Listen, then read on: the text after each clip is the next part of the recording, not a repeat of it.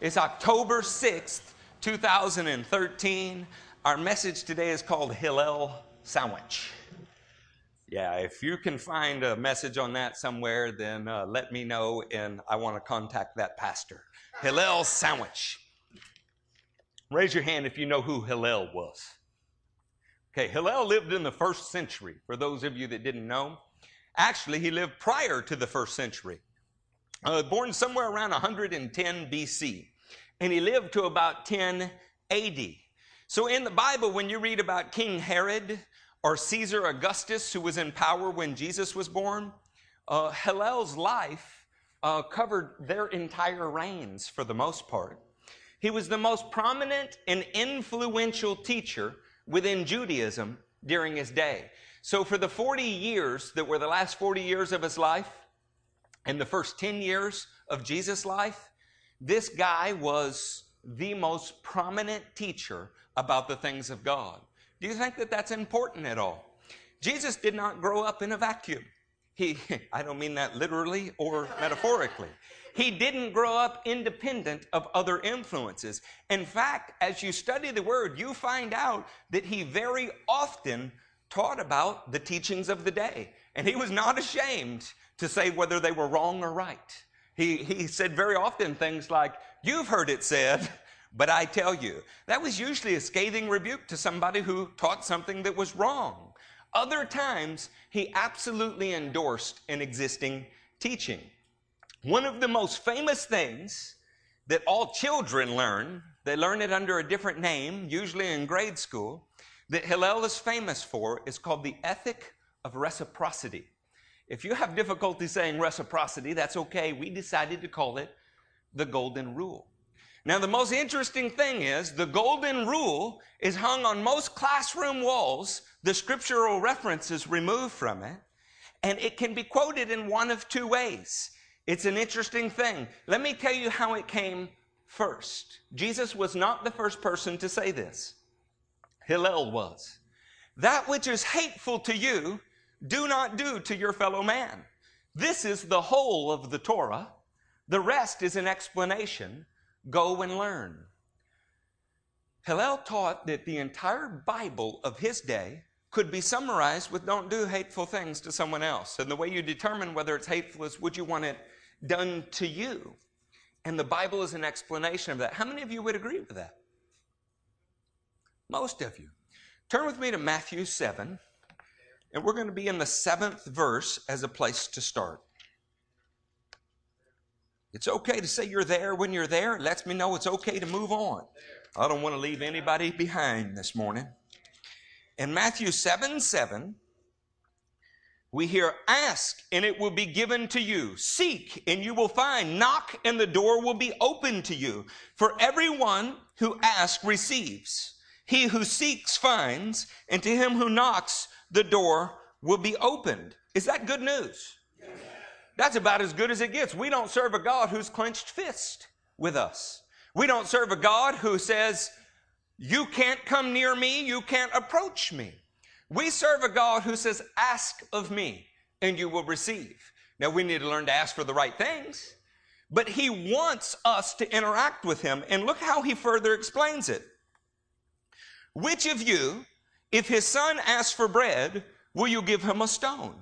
Or if he asks for a fish, will give him a snake? If you then, though you're evil," and that's what the Bible says about an unregenerate man, evil, "know how to give good gifts to your children, how much more will your Father in heaven give good gifts to those who ask him?" So let me ask you, does God want to give you good things? Yes. He does. He desires to put into your life things that he calls good. How many of you know that sometimes we call things good that he doesn't? Right? When I was in 7th grade, for instance, my every desire was evil all of the time. The things that I thought would be, teachers are laughing out there. The things that I thought would benefit me, in the end would have killed me had I gotten them. And the few things I did manage to get my hands on produced death in my life. We don't always know what is good for us, but God does. And when we learn to ask him for the right things, like any good father, he desires to give them to us. Look at verse 12. So in everything, do to others what you would have them do to you. For this sums up the law and the prophets. What's the difference between what Hillel said and what Jesus said? Hillel said, do not do what is hateful. Jesus takes that negative statement and makes it a positive one. He says, do unto others what you would have them do unto you. In this way, we see that there's a difference in the teaching of Hillel, as good as it was, and the teaching of Jesus. Hillel spoke of godliness in terms of refraining from things that were wrong. How many in the church world see godliness as refraining from doing things that are wrong? Many do. We even have lists and codes of conduct in church. If you're going to be in this church, you can't do these, how many ever things, and the list is ever growing. I hate things that are taught that are not in the Bible. Now, we might all agree that it's not good to electrocute yourself, right? If you don't agree with that statement, then I don't know what we're going to do with the rest of the morning. We might all agree that there are things that are not specifically addressed in the Bible that you shouldn't do, but I don't believe that it is the function of a church to define for you things that you shouldn't do that are written outside of the Bible. And the reason that I don't is it puts an improper emphasis on the Scripture. Jesus didn't talk in terms of what you don't do. He spoke in terms of what you should do. So it might feel like a godly thing to go hide in a cave for 80 years and never speak to anyone, and maybe people are hanging out outside the cave waiting for your very first word, and we could call that a monastic religious life and go, oh, what a holy person. I don't think that it's holy at all. And the reason I don't think it's holy at all is that's not where Jesus put the emphasis. He put emphasis on doing for other people the kind of things you would like done for you. And he used as an example, your Father in heaven wants to do good things for you. Just ask him. So let me ask you, church, what kind of good things has God done for you? Has he forgiven you? Oh, then he requires of us to forgive other people. Has he provided for you things you didn't deserve but needed? Yes, then he may require that of us. Did he reach out to you while you were still damned as a sinner? Then he may require of us to reach out to others, even when they're living as a damned sinner. We serve a God who set for us an example that he wants us to follow. Now, look at this next few words, because they're important. Verse 13, enter through the narrow gate, for wide is the gate and broad is the road that leads to destruction, and many enter through it. But small is the gate and narrow the road that leads to life, and only a few find it. Now, it's debatable where Jesus said these words. Many people think he said it on the Mount of Beatitudes. If you read Luke 6, some would say he said it on the plains. It might even be clear that he said this kind of thing more than once. Doesn't any good teacher repeat themselves sometimes? Anybody ever taught a class in here? Raise your hand if you've taught a class. If you believe that you can say something once and the students will get it, our own lives defy that logic. I'm amazed the number of times we can announce something, put it in the bulletin, put it on the screens, and then the day of the event, I didn't, nobody told me. I hear it every week. And about the time I'd like to throw a big rock at you for that, somebody says, Pastor, when is the men's retreat? I'm like, ask Jennifer, I don't know. And of course, it's been announced on the screens and in the bulletin, and at some point I had to give approval for it to get there, So it's not a problem that is unique to you. All human beings have to hear things more than once. Jesus was such a good teacher that he did something very specific here. Not only did he repeat himself, and he said it in more than one place, but if you were to take a frontal view of the temple entrance was a very narrow pathway. The stairwell was maybe 12 feet wide, but the temple exit was more like 40 feet wide. Those that have had the blessing of going to Israel may have seen a model of the temple that a man spent his life building. I got a chance to sit and talk with him. He gave me some of the stones, and And then we could leave the next day and go see where the temple had been excavated, or rather the outer retaining walls had. And you know what's sticking out the side of them? A stairwell. And what this does is it gives you a backdrop for Jesus' words. Those who want to approach God find it a very narrow opening because it requires you to imitate him. He requires you to turn from anything that might cause you to move to the left or the right. But those who are walking the other direction, away from the presence of God, well, there's plenty of room on that path. You're not going to bump into anything that would hurt you there, because the adversary does not oppose those who are going the wrong way. He opposes those who are going the right way. Yahweh, the highway of salvation.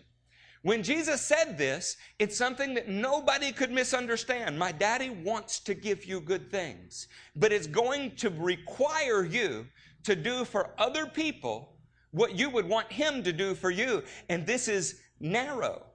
And yet when you ask most people, hey, how do you treat your fellow man? What do most people say? I try to do right by everybody. I never did anybody wrong. Unless, of course, you talk to their neighbors, or you talk to their relatives, or you talk to the people that know them, and what do those people say about them? Well, this is where all of our hurts come from in the world, isn't it? I mean, it really is. We all are pretty good in our own eyes, but how do we measure up to what God's word says about us? And if we asked those who are closest to us, not in a popularity contest, but what would their testimony be about us? Barna did a famous survey, asked how many Americans believed they were born again in an evangelical sense. And that number was upwards of 80%. That was surprising.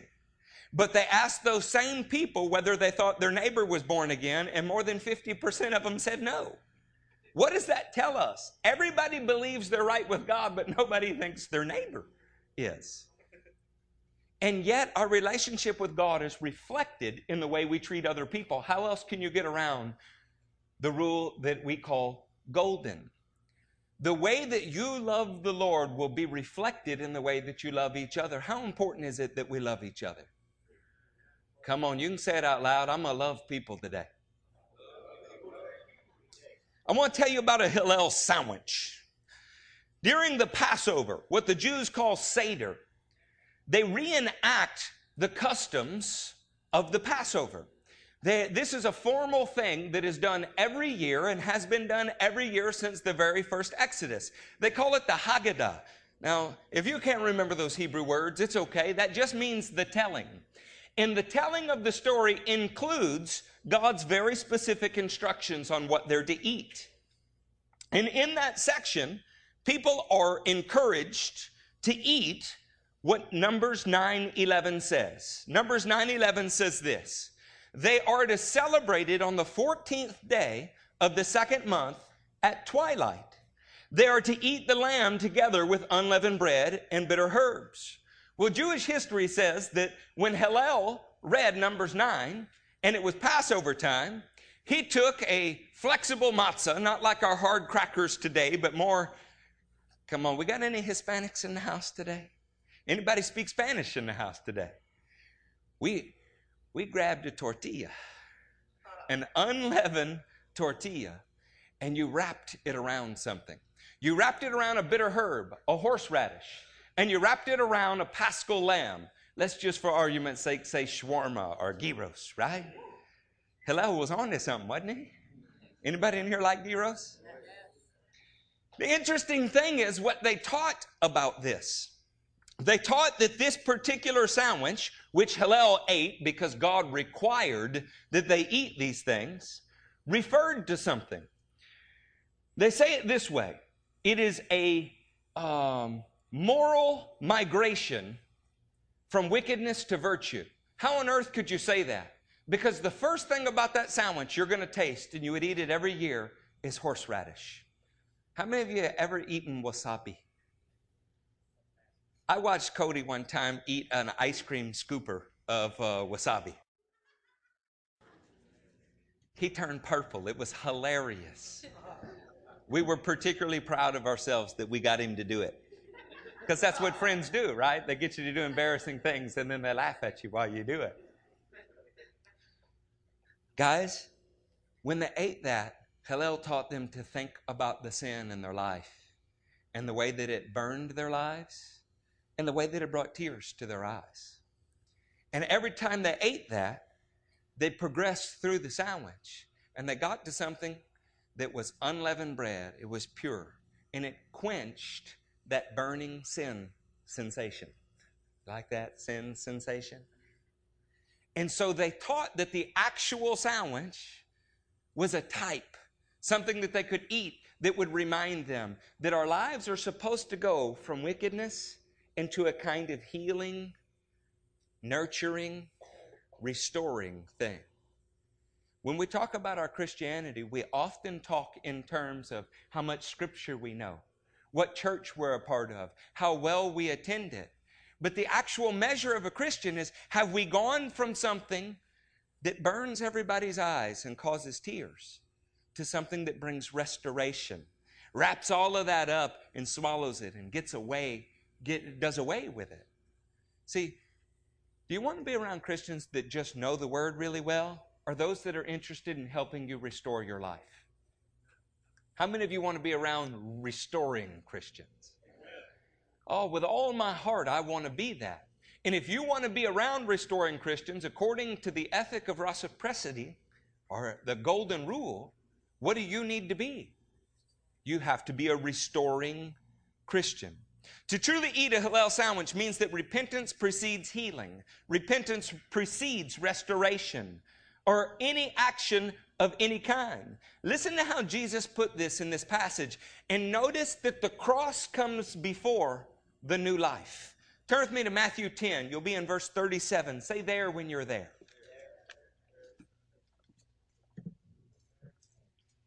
Y'all not struggling thinking about sandwiches, are you? Matthew 10:37. Anyone who loves his father or mother more than me is not worthy of me. Anyone who loves his son or daughter more than me is not worthy of me. And anyone who does not take his cross and follow me is not worthy of me. Whoever finds his life will lose it, and whoever loses his life for my sake will find it. He talks of taking up a cross before he ever talks about finding new life. The truth is, in every action that we put our own nature to death, we deny what comes naturally to us, there's life in a step like that. Because we are proving in that moment that He's our Lord. We are proving through that very action that we have a saving faith. A faith that doesn't just talk about what we believe, it puts it into practice. Every time you take an action for the glory of the kingdom of God that you would not normally take in your life, it's a testament to your willingness to lose your life and take up His. You know, this passage has a pretty shocking statement. In America, we've been taught that our families are closer than anything else. We've been taught that we cling to our families more than anything else. Jesus, I told you, did not fall out of a vacuum. He didn't drop from the heavens to the earth independent of the teaching of the day. Where the teaching of the day was wrong, He corrected it. Where the teaching of the day was right, He endorsed it. Let me tell you another teaching from His time. The ties between a teacher and a student take precedent over that of a father and a son. For your father brought you into this world, but your teacher, your rabbi, shows you how to enter into the world to come. The singular most important thing that we can do as believers is take so seriously the words of Jesus that at the cost of all, we put them into practice in our daily life. Boy, that can really be difficult sometimes though, can it? Have you ever taken a step for Jesus that no one in your family understood? Raise your hand if that's true. Now, those of you with your hands raised, speak out loud. Say, yeah, I've done that. Yeah. Okay, now we're starting to have church. So the gut-wrenching truth of the gospel is that the golden rule and every other teaching of Jesus is not optional. It's not something that we get to choose as an elective if we want to. Turn with me to 1 John. We're going to be in the 5th verse. Say there when there. 1 John, the 1st chapter, and the 5th verse.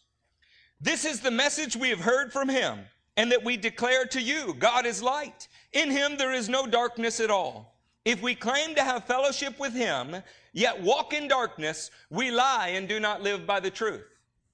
The gospel says this, and that verse helped get me saved. Because I claimed to be in the light for many years of my life, and I wasn't. And nobody knew that I wasn't any better than me. One of the ways that I knew I was not in the light, even though I was telling everybody I was and telling myself that I was, is every night I was repenting for the same sin. Some of it had gone on since the 2nd grade.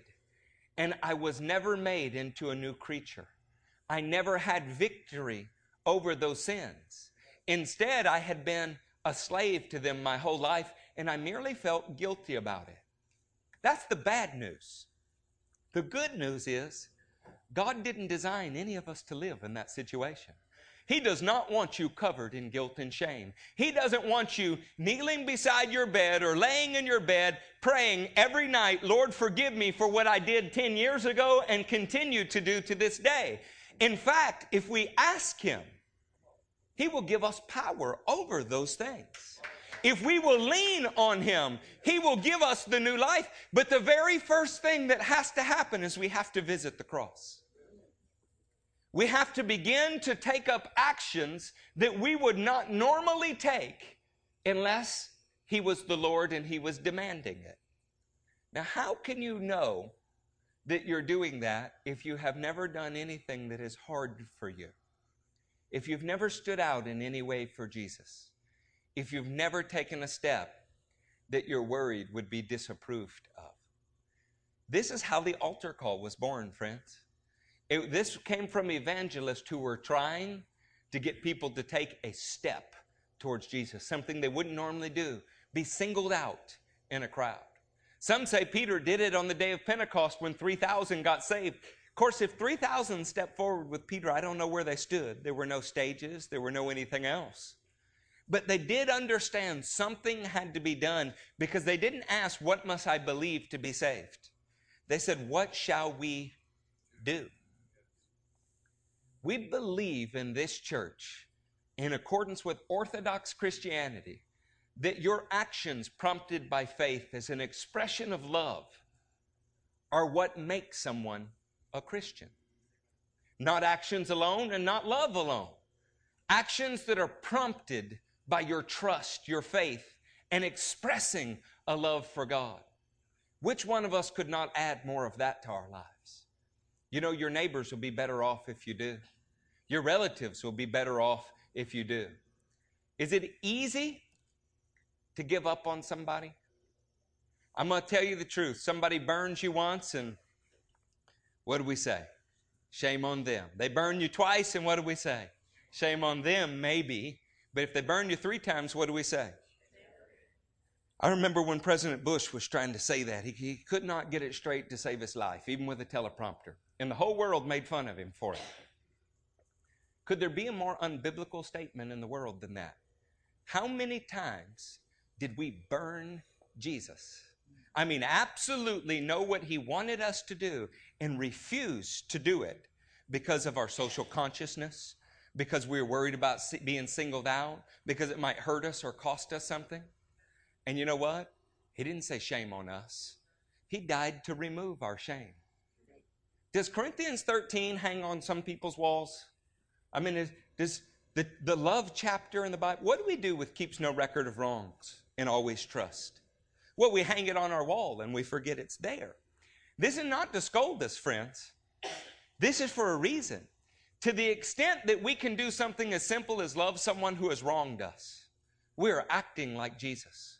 We are in the favor of Jesus. We are fulfilling one of his most basic teachings. We are doing to others what we would want done for us. How many of you would be pleasing to Jesus if you knew what to do? Come on now, how many of you would be pleasing to Jesus if you knew what to do? Well, this is one thing we definitely know what to do. We've been learning it even in a secular society from second grade forward. I had this hanging on my second grade classroom wall.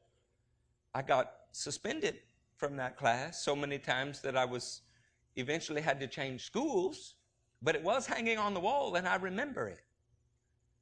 How easy is it to remember the teachings of God, but to fail to put them into practice? I want to talk to you about an active walk. See, because we talk in terms of a static Christianity, something that is stationary, something that sits still, that says, I am a Christian. Why?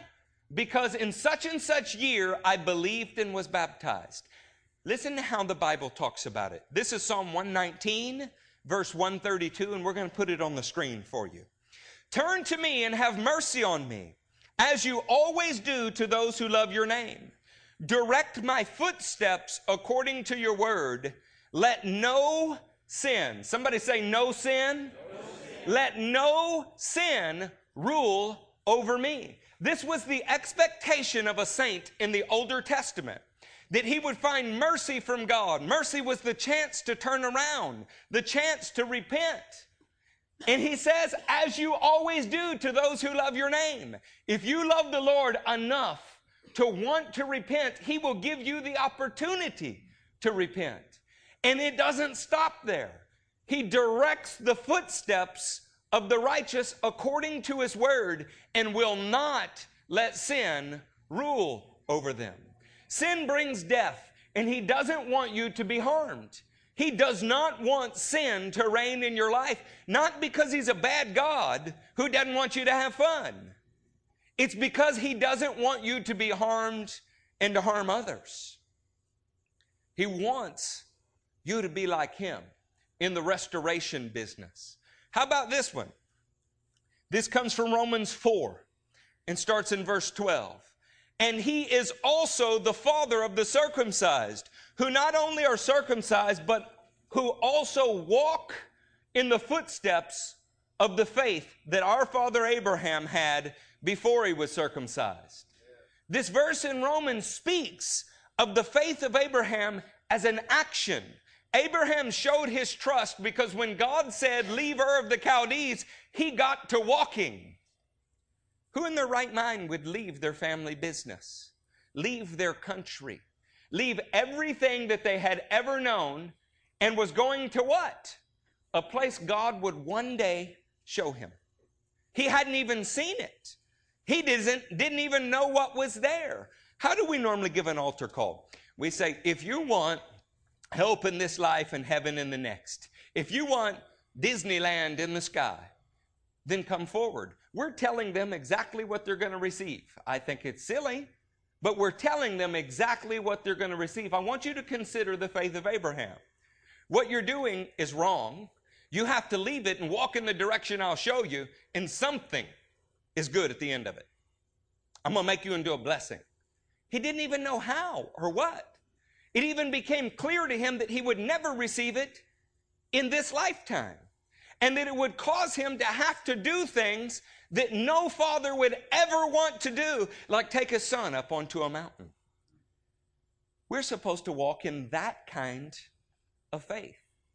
Can you look backwards and see footsteps? Those kind of footsteps. Can you look and say, I never wanted to separate myself from a religion I thought was dead, because it was going to cost me in my family relationships. It was going to cost me in my professional life. But I believe the Lord said it, so I did it. I never wanted to be baptized because my whole family thought that I was baptized when I was young and that I was a believer. And I stepped out and did it despite the way everybody felt. Can you look backwards and see footsteps of faith in your life? See, when you can, that encourages you to take the next difficult step. When you can't, it shows you what still lies ahead of you. And it is as required as a belief that Jesus raised from the dead or died on the cross. No one will ever be saved sitting on what they think is salvation. Faith is active. It's living and active, just like his word. Look at 1 John 2:6. Say there when you're there.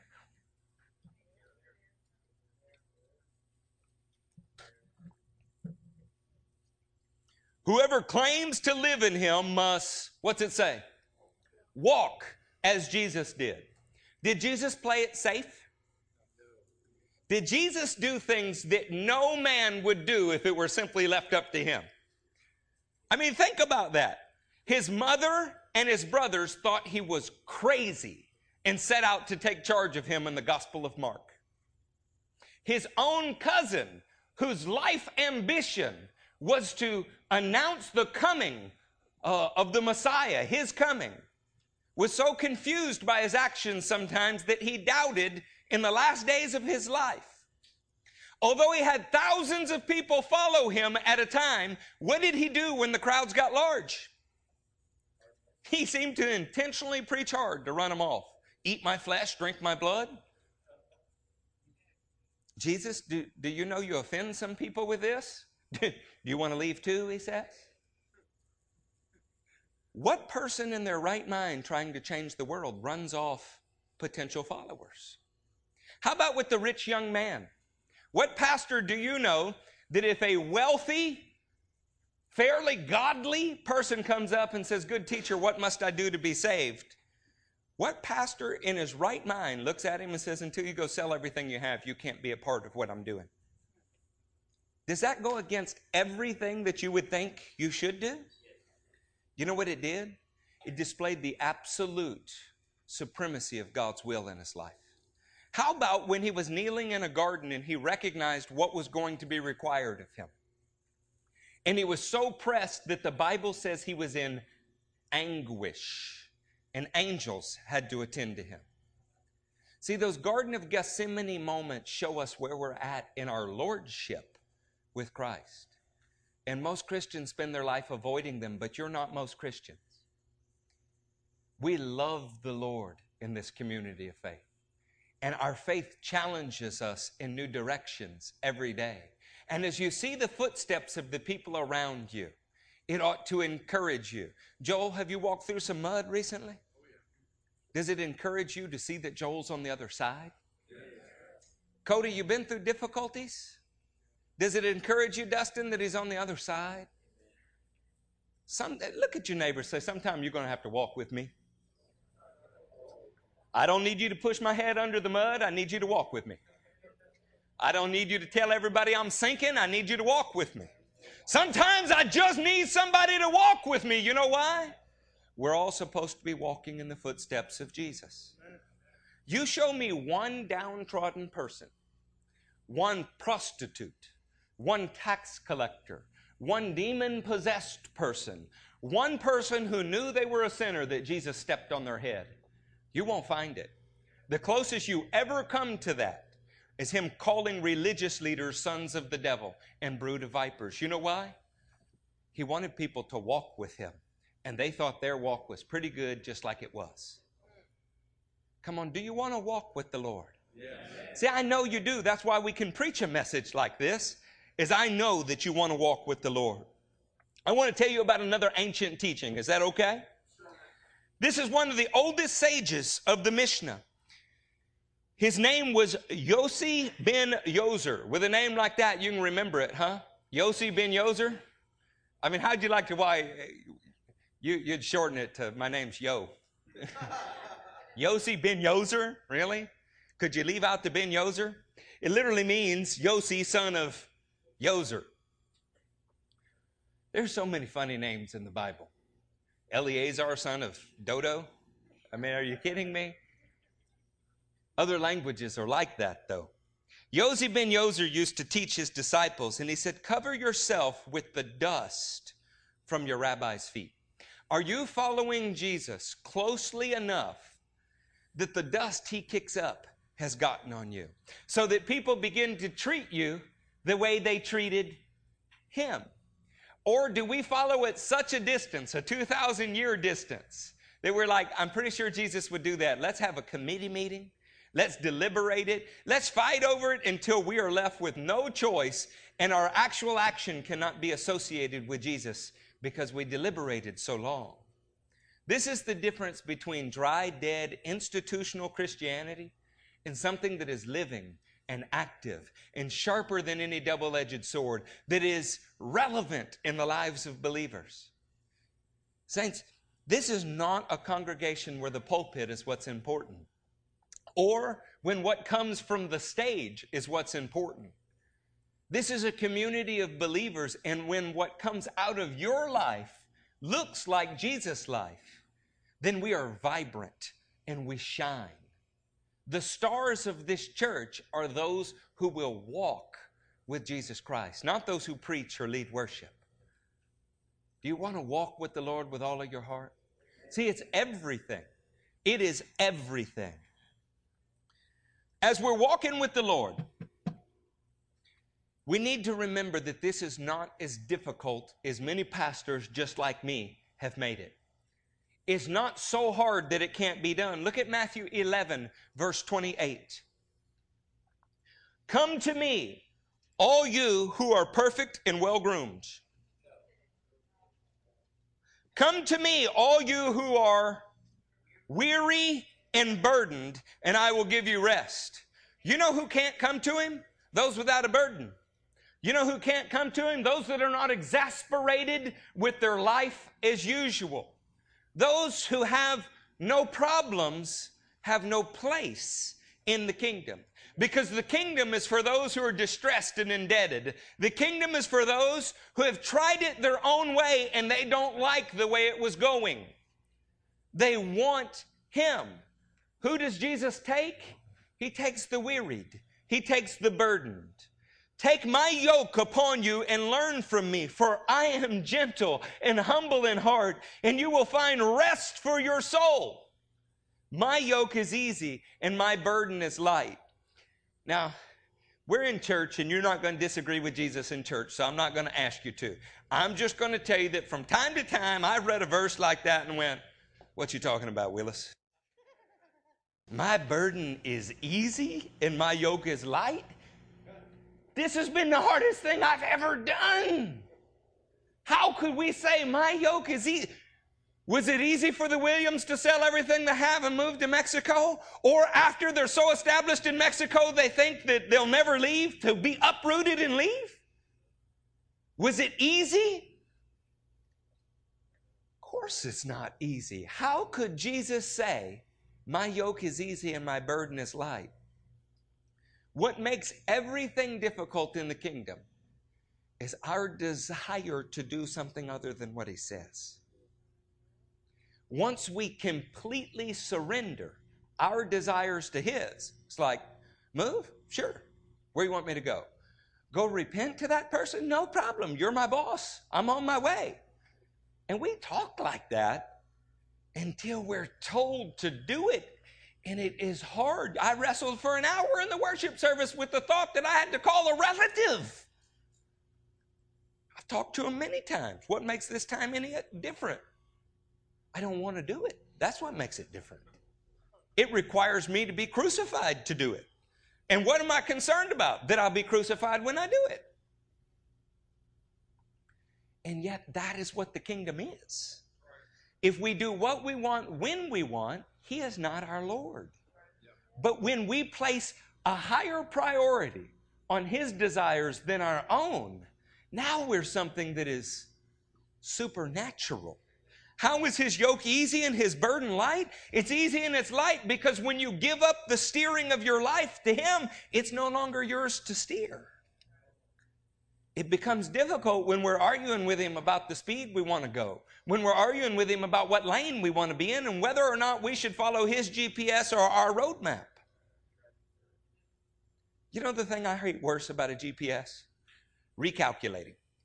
I hate that phrase. I'm going to tell you the truth. If you ride with me, sometimes you'll hear me say, shut up, don't you tell me what to do. I'm speaking to the GPS, not you. And it's because I like to have a route set. I like to get my plan in mind. And I don't care how hard it is, how long it is. If it's 18 hours, it's 18 hours. But I like to know.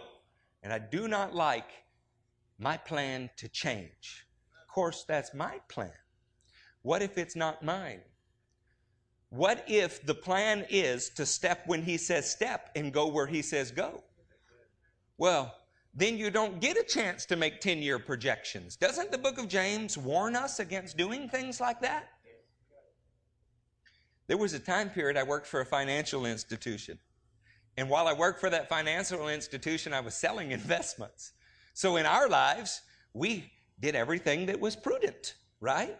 I mean, I did the things that I taught other people to do. When you sell investments, by the way, you tend to use 10, 20, and 30-year projections. If a 25-year-old man puts X amount of dollars into this, then when he is 60 years old, this is what will be there. Do you know how hard it is to do that as a Spirit-filled Christian? I don't know what I'm supposed to do with this paycheck, much less the one 25 years from now. And I'm not suggesting that we don't be prudent.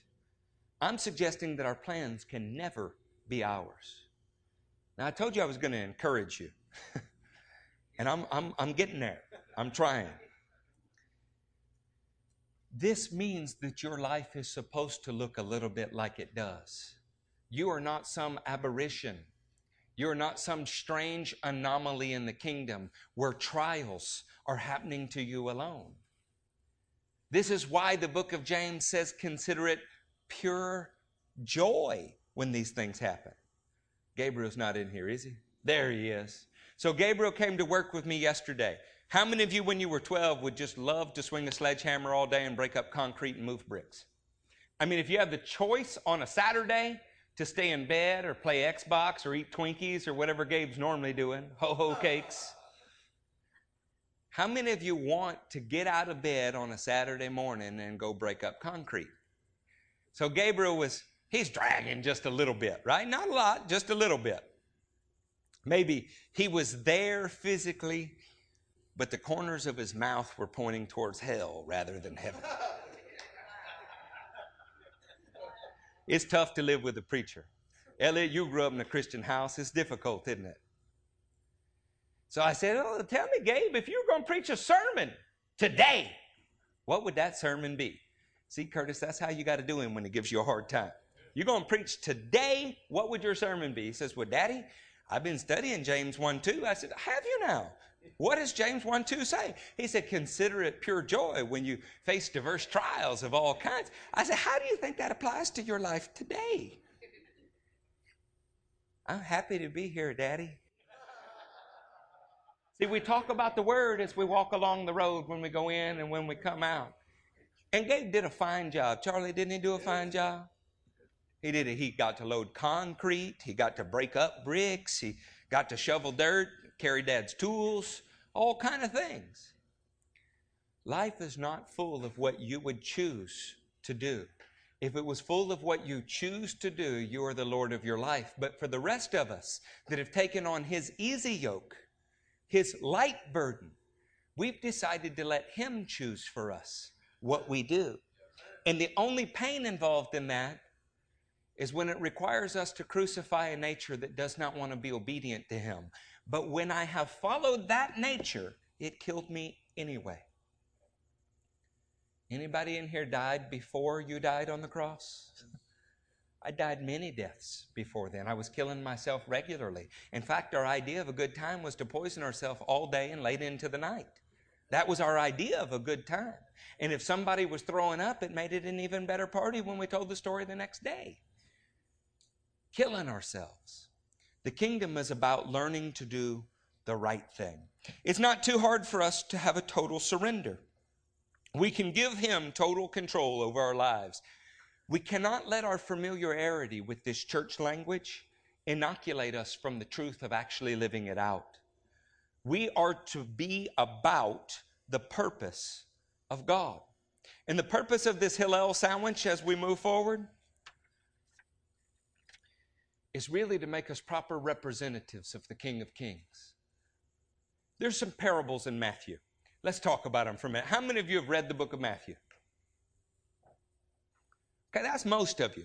I give you references, but I'm not going to turn there. Is that okay? Because when I say parable of the sower, most of you have heard the parable of the sower. We're not going to turn there because there's some other things I want to get to, but I want you to consider the audience here. Matthew 7:24, a house on the rock versus the sand. Everybody familiar with that? House on the rock versus the sand. They all heard the word of God, and they all began to build, but some didn't build well. Guys, this is spoken to believers. It's not spoken to the lost. It's spoken to people who responded to the word of God and began to build, but one built well and the other did not build well. Matthew 13:3, parable of the soils and the sower. One didn't build, two did build but failed out, and only one made it with fruit. This is not spoken to unbelievers. This is spoken to people who were the sons of God. They were adopted by God when they came out of Egypt. Matthew 13:24, wheat and weeds. They both grew together in the same field, and they looked alike. But one in the end was rejected, and the other accepted. Matthew 13:47, this is a crazy one. The kingdom of God is like a net that was let down into the sea, and it pulled ashore all kinds of fish. And they threw the bad ones back. Caught in the net of the gospel, brought to the shore by the fishermen of God, but thrown back in the end. Matthew 18:21, the unmerciful servant. A servant with his own debts canceled, but imprisoned others rather than forgive them. This was spoken to a man whose debts were canceled. Parable of the vineyard workers, Matthew 20, verse 1. All were paid employees, but some ended up first and the others last based on their behavior. Matthew 21:28, parable of the two sons. Both sons, but one obedient and the other not. Parable of the tenants, Matthew 21:33. In the kingdom, but later it was taken away and given to others. That's 8 parables from the book of Matthew that was spoken to the church of its day, warning them how they treated other people, how they lived or did not live out the words of God. Do you think there's room for that in our teaching? Do you think that the people of God need to be told that we have to consider the manner in which we're building? Today is an opportunity for us to eat a Hillel sandwich, for us to look at the repentance that is horseradish. Let it burn us just a little bit, because the Word of God is about to wrap itself all the way around us and bring healing, nurturing, restoration. He's not going to leave us in a position that is just burning in repentance. It just has to start there. There is a place in our hearts to go further in the kingdom. The reason there's such staunch warnings in Matthew, and yet the burden is light, is he is underscoring his need to reign daily in our actions towards others. This couldn't be displayed any better than it is in the book of Numbers. How many of you believe the gospel's displayed in the book of Numbers? I mean, like if you're going to witness tomorrow, Numbers is where you would turn. Dustin's nodding yes. I just can't fathom that anybody would want to witness out of the book of Numbers. And yet in Numbers 2, we find something beautiful. Turn with me there. Have you given up on me? Horseradish burn in our eyes and we can't make it to the encouragement? DJ, have you given up on me? Y'all love DJ? Yeah. I love DJ. I think he's a special young man. I don't think he quite understands yet all that God's called him to do, and that's okay. Who does at 11, 12, 13 years old?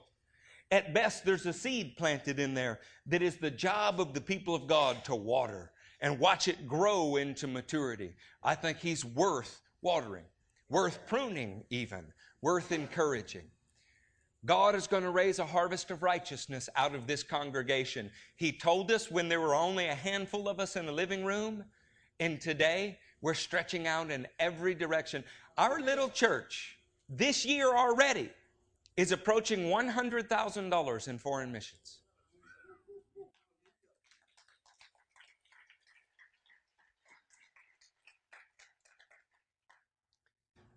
Our little church is touching 5 continents in some way. Our little church is supporting more than 7 missionaries on a regular basis. Our little church is doing an awful lot, and it's not nearly enough. Our glory is in what we can do for Him. Our glory is in the chance to live for Him and Him be enthroned in our lives. Are you in Numbers 2? Yes, sir.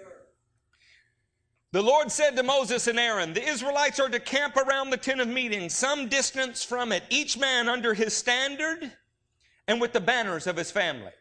Standard and with the banner of his family. God said this. Now He's going to lay out the directions in which He wants them to live. Could you think of a more meaningless detail to put in the Bible than how many Judites there were and what direction they were facing? How many Gadites there were and who they had to stand next to? How many Reubenites there were? What tribe stood next to them? Are you like me that sometimes you read something like this and you're like, okay, next, right? Like I'm sure there's a profound lesson in here, but we'll have to wait for Matthew to explain it to us because I don't get it. Look at verse 3. On the east, towards the sunrise, the divisions of the camp of Judah. Verse 10. On the south will be the divisions of the camp of Reuben. Verse 18. On the west will be the divisions of the camp of Ephraim. On the north will be the divisions of the camp of Dan, was verse 25. He picks a compass direction and says, who has to camp facing that direction? Meaningless details, right? God fills His Bible with just minutia, huh? Keep your finger here. Turn with me to the book of Revelation. Say Revelation 4. Revelation 4:2. At once I was in the Spirit, and there before me was a throne in heaven with someone sitting on it. And the one who sat there had the appearance of jasper and carnelian. A rainbow resembling an emerald encircled the throne. Surrounding the throne were 24 other thrones, and seated on them were 24 elders. They were dressed in white and had crowns of gold on their head. From the throne came flashes of lightning, rumblings and peals of thunder. Before the throne 7 lamps were blazing. These are the 7 spirits of God. Also before the throne there was what looked like a sea of glass, clear as crystal. In the center around the throne were 4 living creatures, and they were covered with eyes in front and in back. The first living creature was like a lion, the second like an ox, the third had the face of a man, and the fourth was like a flying eagle. Each of the 4 living creatures had 6 wings, with which was covered with eyes all around, even under the wings. Day and night, they never stopped saying, what's it say? Holy, holy, holy. Is the Lord God Almighty, who was and is to come. How awesome is the setting we're reading about? How many of you would long to be in that throne room looking at the presence of God? Susan, put that display up for numbers. I mapped out 4 or 5 years ago the tribes in which direction they face. Judah is the first. He faced the east. Judah means may he be praised. And the standard for Judah on the flag is a lion. To the south was Reuben. His name means behold a son. And the standard on his flag was a man. Ephraim to the west means doubly blessed. And the standard on his flag is an ox. To the north was Dan. It means he that judges. And the standard on his flag is an eagle. In the center was the tabernacle of God, where the Ark of the Covenant sat, symbolizing His throne. When I looked at the tribes, I realized that the same faces on the living creatures, that of a lion, that of a man, that of an oxen, and that of an eagle, were the tribes of Israel. And God was sitting on top of them. When His glory cloud moved during the day, what did they have to do? What if they had just stopped? What if they'd only been there a day? When the cloud moved, they moved. When the cloud stopped, what'd they do? You know why? Because He's literally enthroned upon His people. The same picture they're carrying out on the earth is a mirror image of the picture that is in the heavens. The book of Hebrews declares that Moses saw into the heavens and made on the earth a copy that resembled what was in the heavens. The way that God ordered his people looks like a meaningless detail. Maybe like pick up the phone and call that relative you don't want to. And yet somehow in the actions of his people following the details, he says he is enthroned on top of it. In the heavenly realm, if you could see it, you could say, oh yeah, when the Molochs did that, God was riding on their shoulders. Oh yeah, when Alex and Haley did that, God was presiding on their shoulders. Everywhere Israel moved, it was a message. These are princes with me. It's what their name means. And I am enthroned upon their movements. Why is it important that we do unto others as we would have them do unto us? Why is it important that we walk in the footsteps of Jesus? It's how we show the world that he's enthroned upon us. You love when you read Revelation 4 and you see a picture of the heavenly realm, but we're supposed to see a picture of the heavenly realm in our own actions every day. And when you don't see it in your actions, you're supposed to look in the community of the faith and go, I saw what Cassidy did, and that shows me beyond any shadow of a doubt God is with us. We're supposed to be encouraged by those who are around us, and the fact that God is enthroned in their lives. Are your actions encouraging people? Turn with me to 2 Corinthians 5. Say there when you're there. 2 Corinthians 5:16. This is the hope of the gospel laid out for us. So from now on, we regard no one according to a worldly point of view. Though we once regarded Christ in this way, we do so no longer. In other words, nothing is a meaningless detail anymore. Therefore, if anyone is in Christ, what is he? Did you have a hard time yesterday? Well, today you're being made new in the image of your mind. He is a new creation. The old has and the new has. The old has gone and the new has. You know, this is such an interesting thing. The truth is the old is perishing through your neglect of it. Oh, evil's always right there with you. I mean, Paul said it in Romans 7. The good that you do not want to do is always right there with you, but the more you neglect it, the more you say no to it, it is dying away. And what else is happening to you daily? You're called new daily. And you have a chance to walk in that newness each day. We have a choice, friends, whether we want to be a part of what is destroying the world, a demolition crew, or we want to be a part of a construction crew. Jesus Christ appeared to destroy the devil's work. That's the only thing we're allowed to demolish, what the devil is building. But in our lives, we are defined by building things into people.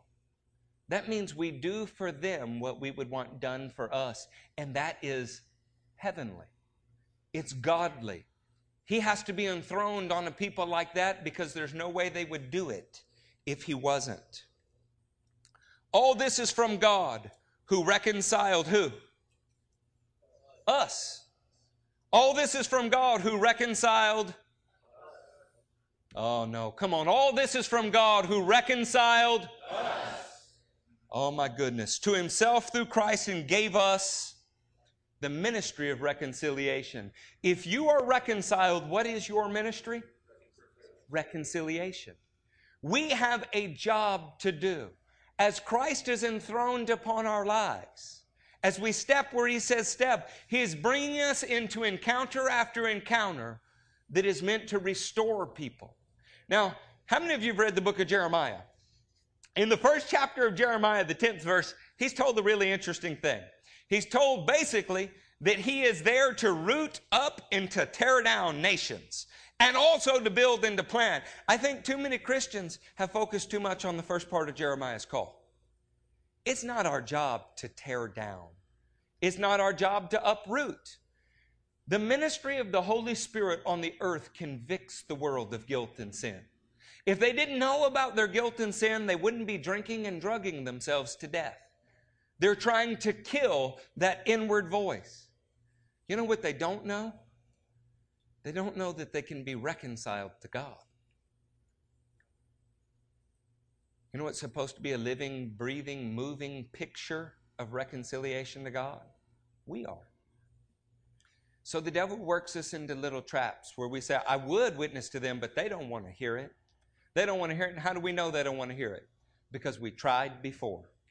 I'm not going to go reach out to them because the last 27 times I did. We sound like Peter saying, how many times do I forgive my brother?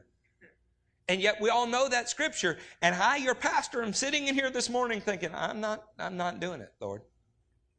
Just not. We've done it. We've done it. We've done it. We've done it. And then you got to love a church that prophesies. What Joe stand up and say? Do it because I said so. Yes, sir.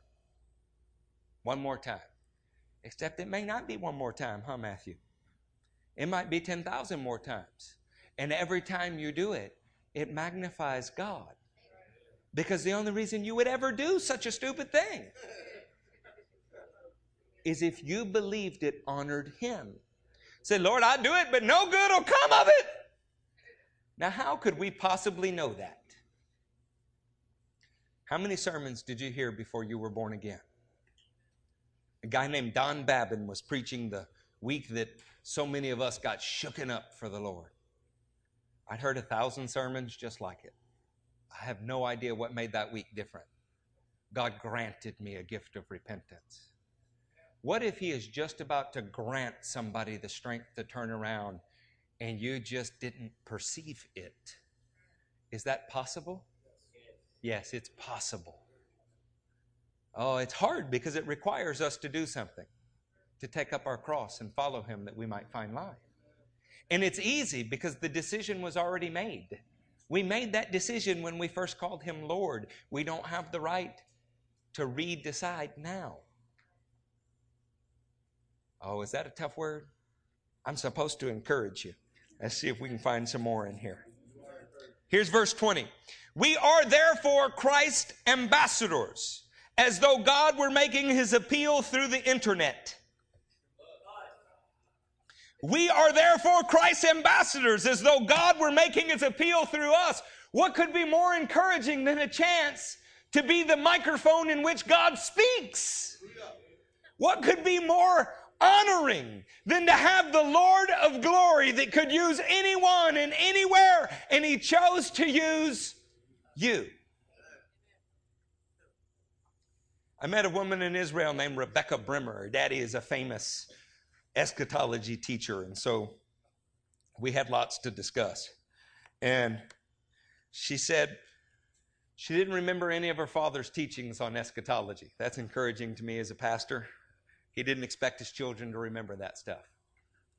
What she remembered that he said the most was witness everywhere you go, and when necessary, use words. Witness everywhere you go, and when necessary, use words. Brother Charlie and I were talking the other day about a man who was closing up a fab shop in a chemical plant. And he had a building project at home, and he needed a certain kind of screws, and they had limitless bins of them in the plant.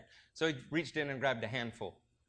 And on the way out the plant, the Lord spoke to him and said, "Those aren't your screws." I said, "But Lord, it's $2.30. It's just screws." "No, it's everything, because it's the Lordship of Jesus Christ. Does He have the right to tell you to put the screws back, or does He not?"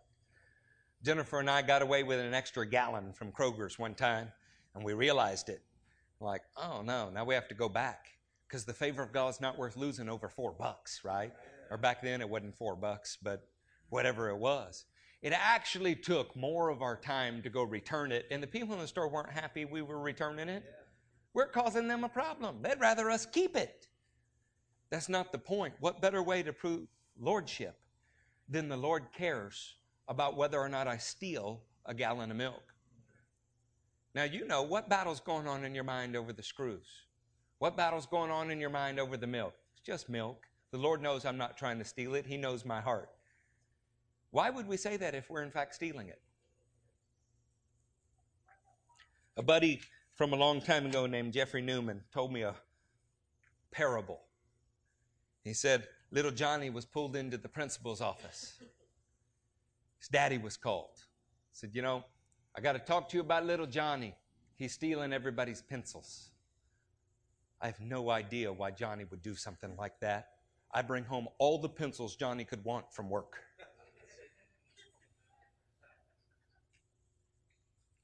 Guys, the whole world is watching us.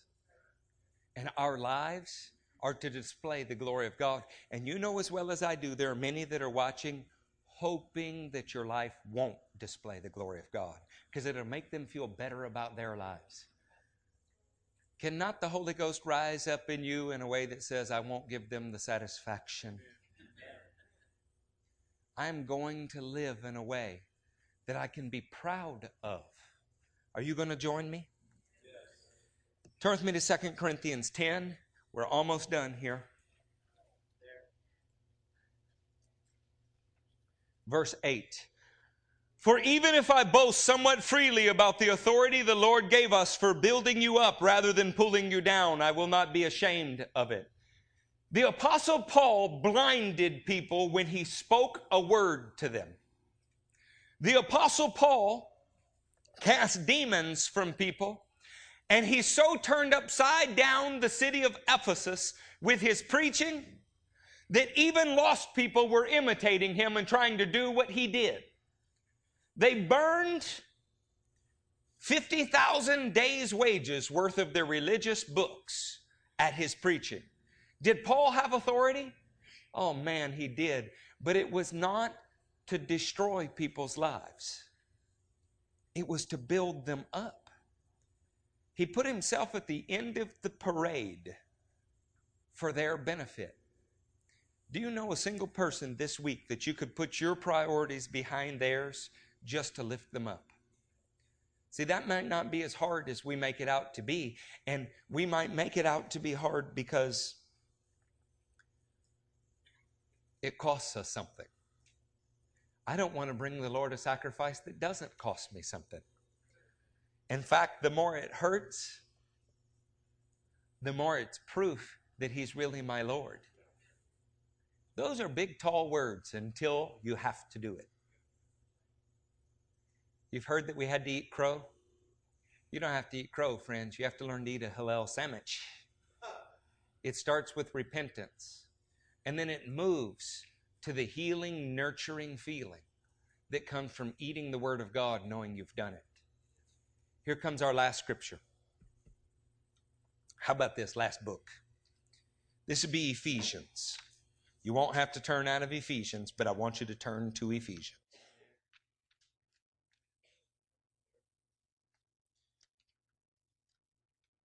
I'm going to read from a couple chapters in Ephesians, but we're going to start in the 4th, verse 29. Do not let any unwholesome talk come out of your mouths, but only what is helpful for building others up according to whose needs?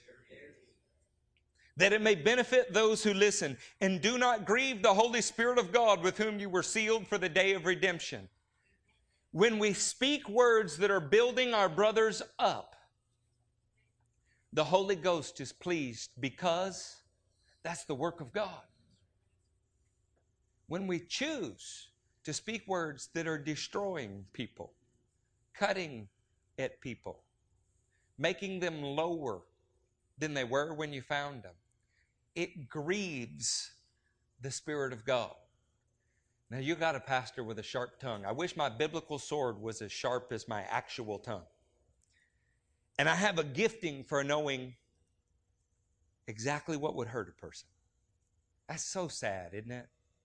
My whole goal is to let that side perish through neglect, and to learn to speak the edifying Word of God that leaves people better off than you found them. Because I have a ministry, just like you have a ministry, of reconciliation. And I wish it was one large battle, one great final Alamo-like last stand.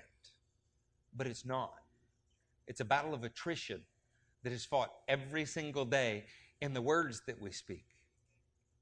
I won't turn to it because I told you I'd stay in the book of Ephesians. But Psalm 15, who may ascend my holy hill? What's it say? He who casts no slur upon his fellow man. Too often the body of Christ is a mean place. What the liberals say about us may not be true, but we give them ammunition for it sometimes. We don't have to use words that are mean and that are cutting to describe things in a way other than the way the Bible says it. A lot of words are not in the Bible that are in Christian vocabulary. What if we only spoke the Word of God, and when we spoke the Word of God, we did it in a way that our goal was to build people up and not leave them less than we found them? Let's close with Ephesians 2. Is that all right? There's fewer and fewer responses from the congregation. Was there anything encouraging in this yet? Look, it'd be like you're on a mining expedition. I'll throw all of my gravel out there and you find some gold in it. Here comes Ephesians 2, starting in verse 8. For it is by grace you have been saved, through faith, and this not of yourselves, it was the gift of God. How did you get saved? God gave you a gift. Are you really sure He's not going to give that unreachable person the same gift? See, we watch sometimes and we see people consistently spit in the face of God, and we forget that we were in the same position. And because we can see and they can't see, it's so atrocious, so egregious to us that we're like, yeah, they may not be reprobate, but they might be. That's not ours to decide. Our job is to be an ambassador holding out reconciliation. Who knew that you were going to turn around when you did? I mean, have you ever thought about that? The longer we've been saved, it's like we never were as dirty as we once were. Go back and ask the people who knew you then. Find some who won't lie to you. Get a little refresher course. And those of you that have grown up in the church, praise God, but what about if you'd grown up a Buddhist? What if you'd grown up a Hindu? Those people didn't do anything more than you did. A gift can be given them. The Lord is able to give someone a gift of repentance. But it's likely going to happen through one of His ambassadors holding out the word of life. That means that we have to encamp where He says encamp. We even have to get on the side of the tent He says to get on. Do you think Judah ever got tired of being the one that the sun hit the first during the day? I mean, do you think any of the tribes ever said, why did those guys always get to be on the shady side? I know that they did. I know they did because we look around and we act like our Christian walk is so much harder than hers. What God requires of me is, Dustin doesn't have to do anything that God requires of me. That's why my office has got those signs everywhere that says no whining. Really? It really is. That's why. Whatever we get to do for the Lord is a blessing. And that's the right perspective. We actually are supposed to refer to ourselves simply as unworthy servants who got a chance to do His will. In all of our charismatic glory, preaching about the righteousness of God in Christ Jesus that's credited to us, we need to not lose that perspective. We're not just sinners. We are saints, but where did we start? We started as just sinners. How about this? Ephesians 2, verse 19. Consequently, you are no longer foreigners and aliens, but fellow citizens with God's people and members of God's household. That's a family. Built on the foundation of the apostles and prophets, with Christ Jesus Himself as the chief cornerstone. In Him, the whole building is joined together and rises to become a holy temple in the Lord. And in Him, you too are being built together to become a dwelling in which God lives by His Spirit. Just as God arranged His people Israel in the middle of a desert, and I can assure you they wanted to live somewhere else. Just as God said, this tribe will stand on the east side, this one on the west side, this one on the south, and this one on the north. And it pictured something in the heavenlies that they couldn't even see. He is ordering the events of your life according to Psalm 37. He's actually numbered your footsteps in the walk you're supposed to have with Him.